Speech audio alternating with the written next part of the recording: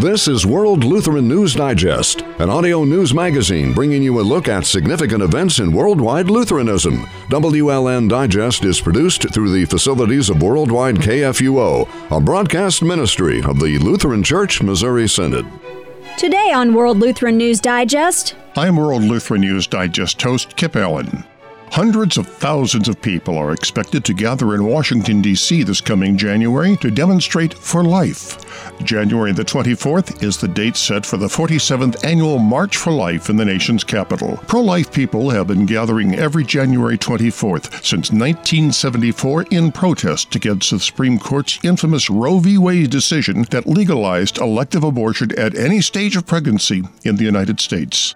Speakers and workshops are featured in addition to the march, which begins at the National Mall and goes up Constitution Avenue to the Supreme Court and Capitol buildings. The theme for the 2020 march is Pro-Life is Pro-Woman. March for Life Vice President of Government Affairs Tom McCluskey talks about the upcoming march on today's World Lutheran News Digest.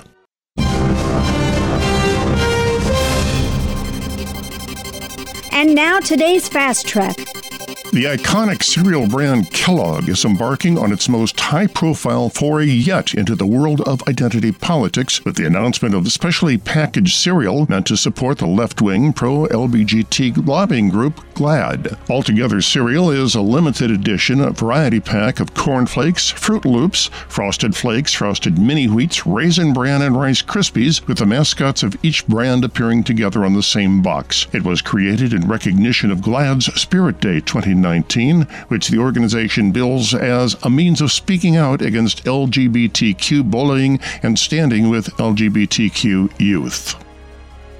The Thomas More Societies filed a complaint against the Illinois Reproductive Health Act with the U.S. Department of Health and Human Services Office for Civil Rights. The new Illinois law requires health insurance policies to cover elective chemical and surgical abortions. According to the complaint, this mandate, which compels businesses and individuals to pay for even late-term abortion coverage and offers no religious exemptions, violates federal Weldon Amendment and the Affordable Care Act. The law, now known as the Illinois Public Act 101-13, mandates that every health insurance policy in Illinois that provides pregnancy-related benefits to provide coverage of elective abortions and to do so without cost sharing beyond that required for the pregnancy-related benefits. It does not include any exemptions for religious individuals, religious organizations, or even churches. Alliance Defending Freedom attorneys filed a friend of the court brief yesterday in the U.S. Court of Appeals for the Ninth Circuit in defense of a 55-year-old cross located at the Mount Soledad Veterans Memorial. The American Civil Liberties Union and its allies are challenging the constitutionality of the cross, which is located on federal land at the memorial. ADF attorneys represent the American Legion Department of California in the case. During the weekend, Democrat presidential candidate Robert Beto O'Rourke walked back on his recent threat to eliminate tax-exempt status for churches that hold biblical understanding of marriage, but he made it clear that his stance was largely unchanged by interpreting the Civil Rights Act of 1964 as requiring churches to indulge homosexuality and gender confusion. However, he made clear that his stand was largely unchanged by interpreting the Civil Rights Act of 1964. During a CNN town hall on LGBT issues earlier this month, the former Texas state representative answered yes to revoking the tax-exempt status of any religious institution that opposes same-sex marriage. In the interview, he repudiated that stance on religious institutions but defended it for other nonprofits. World Lutheran News Digest will be back right after these messages. Hi, I'm Pastor Ted Lesh, pastor at Chapel of the Cross Lutheran Church in North St. Louis County, inviting you to listen to our KFUO radio worship broadcasts on Sunday evenings at 6 o'clock. Active worship, preaching, music, and singing are part of every one of our services at Chapel. Join us Sunday nights at 6. It's one more broadcast worship opportunity for you from your friends at Chapel of the Cross and KFUO Radio. Listening to Worldwide KFUO on the go with your smartphone doesn't mean you have to walk around with earbuds all day. You can Bluetooth across the room to a speaker system in your home, or listen on radios that have built-in smartphone cradles. There are many easy ways to listen to worldwidekfuo.org on the air, online, and on demand. We proclaim the clear gospel message of Christ crucified for our sins. The messenger of good news, Worldwide KFUO. Hi, I'm Pastor Matt Youngblood Clark from Ascension Lutheran in St. Louis. And I am Pastor Jolly John Lekumsky from St. Paul's in New Athens and Trinity in Darmstadt, and we welcome you to listen to Wrestling with the Basics. Matt, let go of me, man. No, it's not real wrestling. We're just talking about Bible issues. No. 9:05 Saturday mornings, 8:50 a.m. KFUO. I'm World Lutheran News Digest host Kip Allen. Every day, things happen affecting the lives of Lutherans worldwide. These may be mercy efforts to a disaster-stricken community, threats to religious liberty, or cultural trends. World Lutheran News Digest takes an in-depth look at one issue each week as I interview newsmakers and experts, along with a quick review of the week's news. World Lutheran News Digest may be heard every Wednesday at 2:30 and Saturday at 9:30 on Worldwide KFUO. If you have a question or comment for us at Worldwide KFUO, it's easy to contact us on our website, kfuoam.org. On our homepage, click on Contact Us, where you'll find a map and directions to the station, our telephone numbers, and an online contact form. You can also send an email to our in-studio account, kfuo@kfuo.org. We'd be happy to hear from you today. Thanks for listening to Worldwide KFUO, the messenger of good news.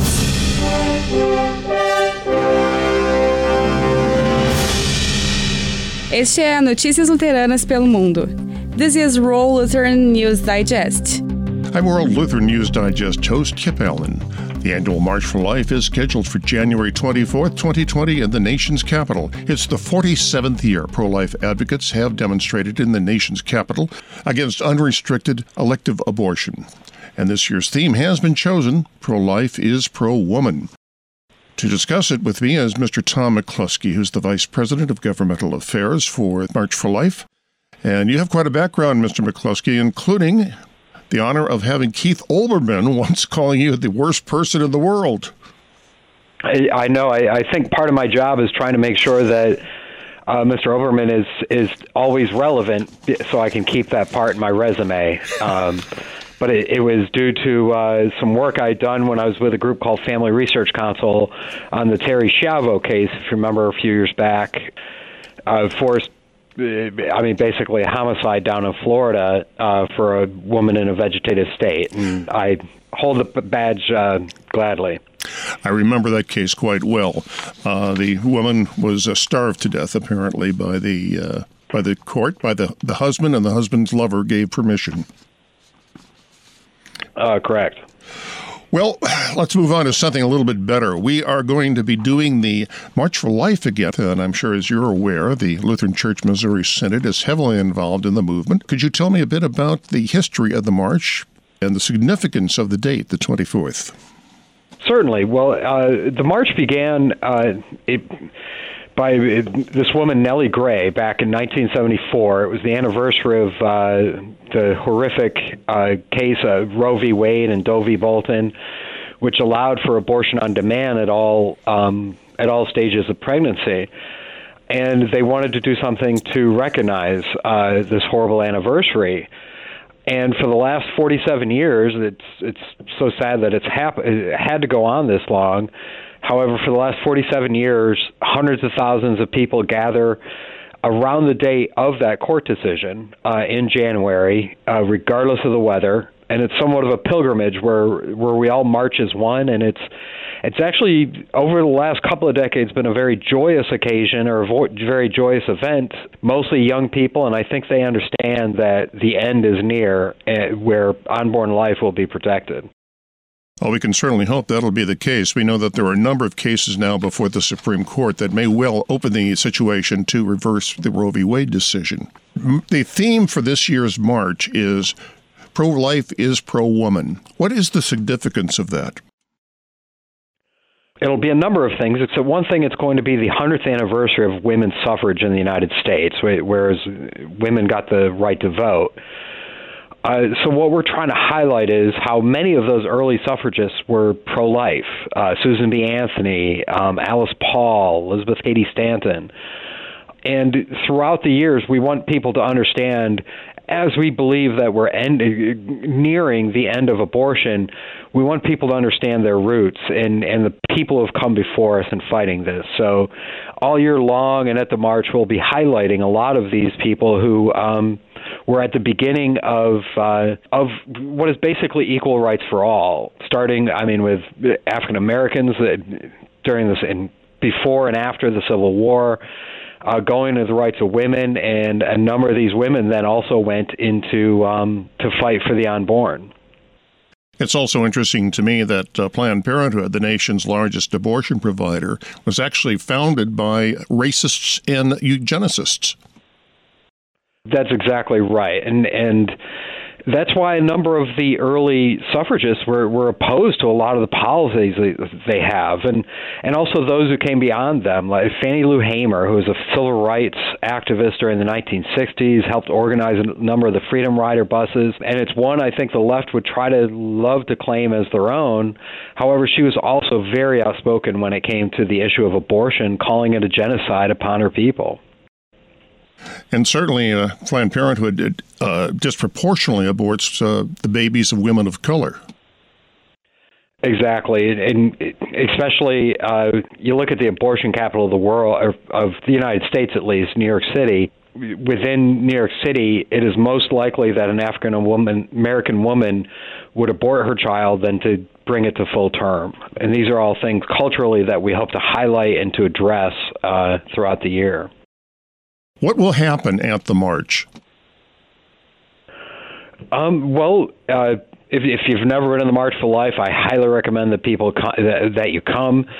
There are a number of events surrounding the march. We have a conference a couple of days beforehand, or the day beforehand, where it's the largest conference around the event that helps to highlight and drive home not only the theme for the year, except also what you can do throughout the rest of the year when you go back home. Everything from how to lobby to how to raise money for a pregnancy care center. Then the day of the march, regardless of weather, we've marched in blizzards. Normally hundreds of thousands of people show up, and we go from what is basically right near the White House all the way up to the Supreme Court. Just marching up, it's quite a sight to see. It is the world's largest annual civil rights march, and it's just quite a sight to see. I seem to recall that the peak march a couple of years back was something like 600,000 people participated, and for years there's never been less than 100,000. Right. That year was the 40th anniversary, and we probably should expect something similar when the 50th anniversary, which is amazingly just about 3 years away. And hopefully we'll all be marching for something much more positive. And as we go forward, it's not only just about overturning Roe v. Wade, it's about creating a culture where abortion is unthinkable. How do we do that? How do we create that culture? I think a lot of it is education. A lot of it is what I normally work on is legislation side, and I talk with members of Congress and all. However, I know not to push them that far when I understand that we need to make sure in our pews, in our churches and synagogues, and to make sure that they understand that we need to stand up for those who are voiceless, and that we need to push back and help educate those people in the pews to do more for these situations, so that women and men who do find themselves in this type of situation understand that there are fellow human beings there wanting to help them out and willing to help them out. And that there are pregnancy crisis centers that do exactly that. Right, and there are also organizations that even go beyond, and a number of the pregnancy care centers now are starting to offer a lot of the services that Planned Parenthood for years has claimed to offer, but now they also hope to offer a lot of the medical services as well. In fact, that was the one of the reasons why the last past president of Planned Parenthood resigned, was that she wanted to expand medical care as part of the Planned Parenthood offering. But apparently the board of directors, the people who were ruling that, said, no, we're going to concentrate on abortion. I know that Planned Parenthood claims that abortion is only like 3% of their services. And, of course, they're playing with numbers, and you can see why once you read their annual report. But the fact is that is the single largest moneymaker for Planned Parenthood. Without a doubt, and I think the former director Leanna Wen highlights that so much. And I'm glad. We certainly disagree on the basic issue of protecting the unborn. However, I'm glad that somebody who was honest had that position even for just a little while. She still speaks out. That I think she understands where the winds are going. And she understands that for such organizations to survive, they need to embrace life and empower life, as our theme says, and to move away from the scourge of abortion. What about speakers at this event? Do you have any lined up for this year? And who are some of the speakers from past events? In the past, we normally have a number of elected officials. I mean, Chris Smith from New Jersey is a mainstay who's been coming to almost every single march. We try to get Democrats as well to speak. And just in the last 3 years, we've had some very high-level people speaking. Vice President Pence has spoken twice at the march, and President Trump has spoken via video live to the march as well twice. So we'd expect more of the same, and I guess I would just tell people to stay tuned as we start announcing who's coming. But we can expect some high-power people. Without a doubt. How can people find out about the march? How can they sign up for it? This is a big country, and Washington, D.C. is only one city. So how can we find out about it? You can go to our website, marchforlife.org, and right there on the front it'll tell you about how to get here and what you can do. And also, one thing that we're starting to do as well is to bring the marches to you. We're already in a number of state capitals. We were down in Richmond, Virginia. We're going to be in Pennsylvania next year. We're going to be in Maryland. We're going to be in Connecticut. We hope to be in California and a number of other states to help bring the March for Life and the enthusiasm and the unity that it brings to the states where the actions really are happening and where we'll see a lot of the legislation after Roe v. Wade is overturned. One thing I've noticed is that, and you've alluded to it here, is that on the day or close to the day of the National March, the local and state Right to Life groups often stage their own demonstrations in the state capitals and major cities. I know we've had one here in St. Louis, which is not the state capital, and of course I've seen it in the neighboring states as well. This seems to be a growing trend. It is just amazing that this elderly woman back in 1974, Nellie Gray, what she inspired, there are over 24 marches around the world throughout the year, and there's over about 100 just in the United States alone. What we hope to do is to take that grassroots, ground-up enthusiasm and to organize it a little better so that we're all working as one towards that culture where abortion is unthinkable. Mr. McCluskey, something that you alluded to earlier that I have noticed is the changing demographic of the marchers. As you pointed out, when it first started, it was a senior citizen, an elderly lady. And now I'm seeing more and more young people involved in the march, not just the older people, but younger and younger the march seems to be getting. That's true, and it's just amazing that, schools take off for the day, and we found that with the state marches as well.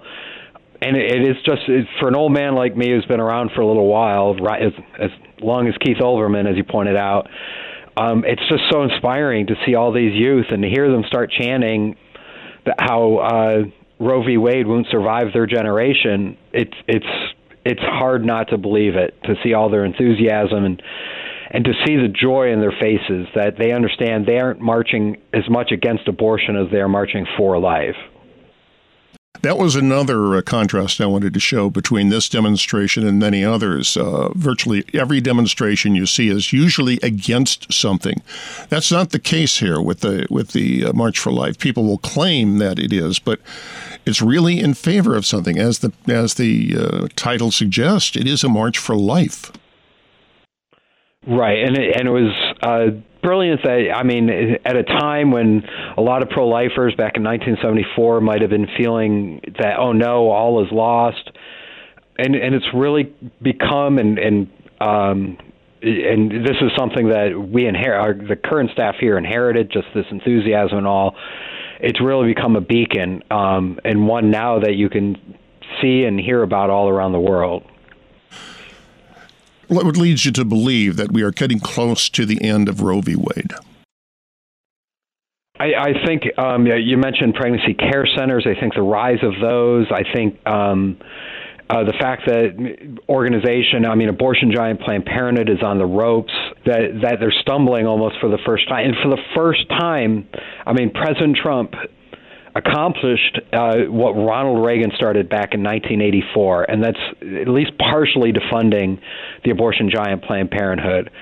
There's still a lot more work to be done, but and also you just see the younger generation. The younger generation seems to be inspired more by causes that they see as along the lines of social justice, and a lot of them understand that social justice begins in the womb. Well, that's part of it, protecting those who cannot protect themselves. Exactly. Another thing I've noticed, we're getting cases now before the Supreme Court. The court is a little bit more open now to hearing cases along these lines, where in the past they've just rejected any kind of a challenge to the abortion laws. That doesn't seem to be the case now. No, and especially with the two new justices on the court. Personally, I do think I don't think any of them are prepared to overturn Roe v. Wade, even though that's the other side seems to be, and like New York legislature and all seems to be fearing that it's going to happen any day now. Except I think they will open the door more and expanding, allowing the states to do more to help protect life. And one can only hope that there is a retirement on the Supreme Court, and we can get that last vote we think we need to completely overturn Roe v. Wade. Well, one argument I've heard from pro-abortion forces is that this is now established law. It's court precedent, and that will stand. And yet, I can think of a number of times when the Supreme Court has actually reversed itself. For example, Plessy versus Ferguson. That was reversed by Brown versus Board of Education, which ruled that racial segregation was not legal, where Plessy said it was.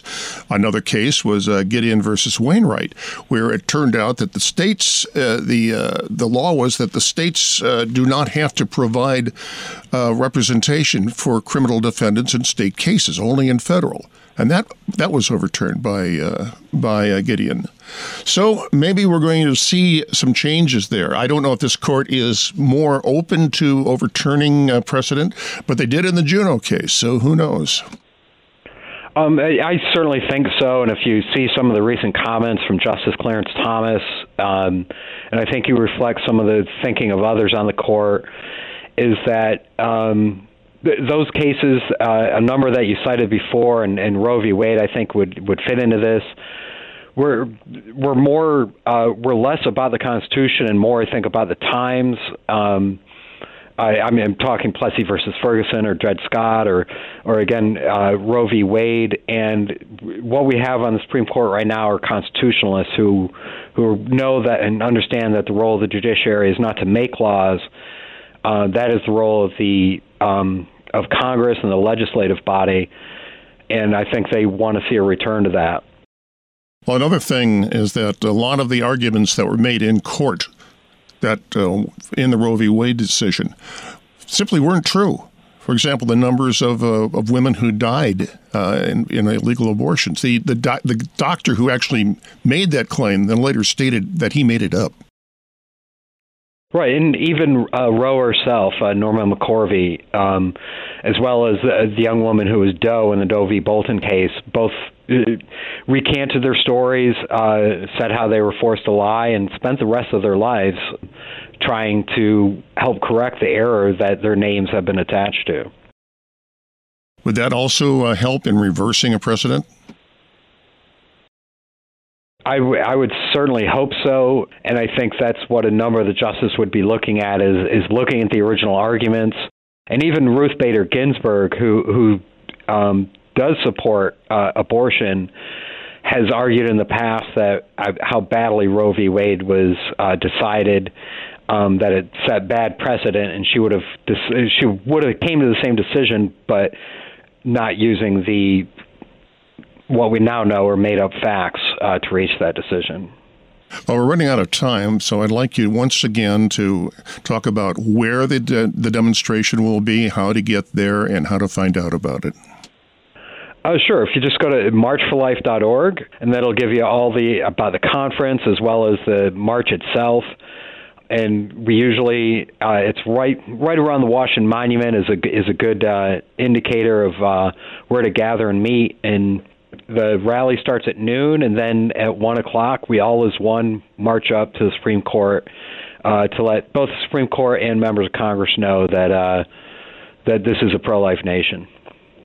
And this is for January the 24th of the year 2020. I'd also like to point out that the LCMS is participating in this, and if there's any Lutherans out there, hopefully there are listening to this program, contact the International Center at lcms.org, and you'll get information on how you can contribute and how you can help and how you can participate in this message to keep abortion out of this country and bring life back to it.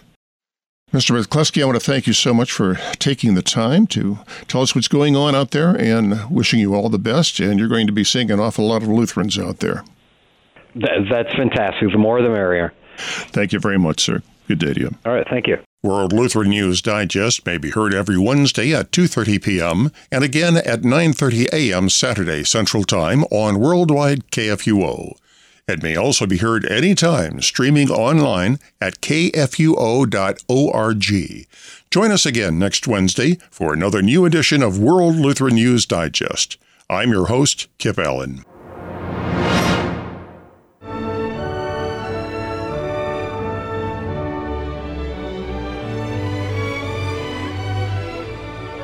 World Lutheran News Digest is a broadcast ministry of the Lutheran Church Missouri Synod.